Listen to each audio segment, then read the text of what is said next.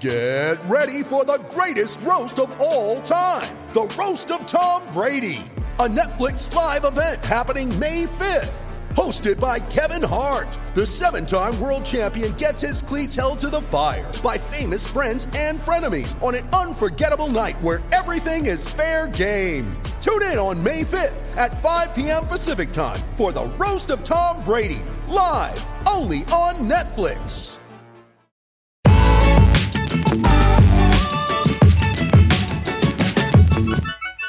All right, guys, the Utah Jazz get a much-needed win against the Minnesota Timberwolves. This is the Hoops Nerd postgame show. I was not excited about this game tonight because last game we played the Minnesota Timberwolves, it didn't go well, and Karl-Anthony Towns went off, and then this game you're in Minnesota, and you've got Andrew Wiggins back, and it just doesn't look very good, and the Jazz came out with a win. First things first, we've got to talk about some things about Minnesota. They are much better than they were last year. They're doing things that are just more impressive. They're taking more shots. I think the big thing with the Minnesota Timberwolves is just Andrew Wiggins' play, and you saw it tonight where he just seems to be playing a smarter game. He goes to the rim. He shoots threes. Tonight, his three-point shot wasn't falling. Let's see. Andrew Wiggins, 34 minutes, 22 points, 1 for 10 from 3. So that was a big part of the Jazz being able to get this win tonight is because Wiggins couldn't hit that 3. But he does go to the rim, and his length is impressive. His ability to, he had a couple shots where he finishes over Rudy Gobert. Impressive stuff. So Andrew Wiggins has figured a lot of things out, and you just kind of hope that for the rest of the season he can do it. Karl-Anthony Towns, I don't care for him, his face, his personality, his demeanor, any of it, his whining, but he's a really good player, and his shooting is just out of this world. His three-point shot, he's arguably the best three-point shooter in the league right now. Tonight, Karl-Anthony Towns, 4 for 7 from 3, 57%. He hits it looks like a layup at times for him. So such an impressive shooter. And you know what's funny is 4 for 7 from 3 for Towns, and I felt like Rudy did a pretty good job guarding him. By the way, Rudy Gobert is an absolute monster on the defensive end. His ability to go out to the three-point line now and then come back to the basket and block shots. Rudy Gobert had 5 block shots tonight. 5 block shots. He was absolutely a monster. When Rudy Gobert is on the floor, the Jazz are just a problem. The problem with Utah right now is that when Rudy Gobert's off the floor, they are terrible. That happened tonight. Tonight, Emmanuel Mudiay did not have a good game. He was a minus 24 for the game, but not a lot of other players were that great. Minus 16, Dante Exum. Minus 10, George Niang. Minus 13, Joe Ingles, which is weird because Joe Ingles is usually plus-minus all-star. I haven't liked what I've seen out of Mudiay the last few games. It's a lot of bad defense. Because it's not necessarily the offense, because there's times on offense where he does do some really nice things.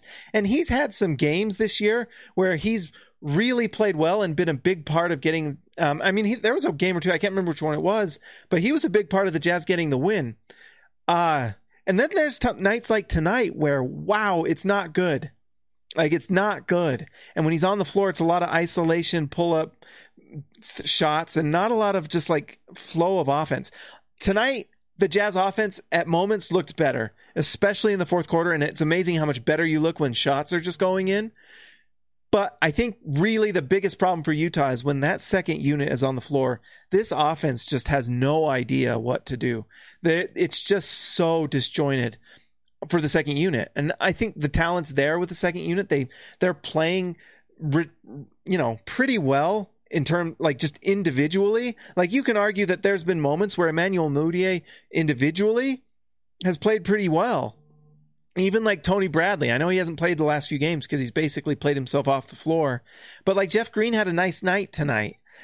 He just had some nice moments where he hit some big shots. I like that one play where he goes down the whole length of the court and just scores a bucket at the rim. I love that stuff. Jeff Green in transition is great.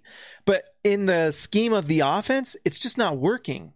It's just not working. And so they've got to find a way to be more cohesive, pass the ball more. The other person that's just got to be better is Donovan Mitchell.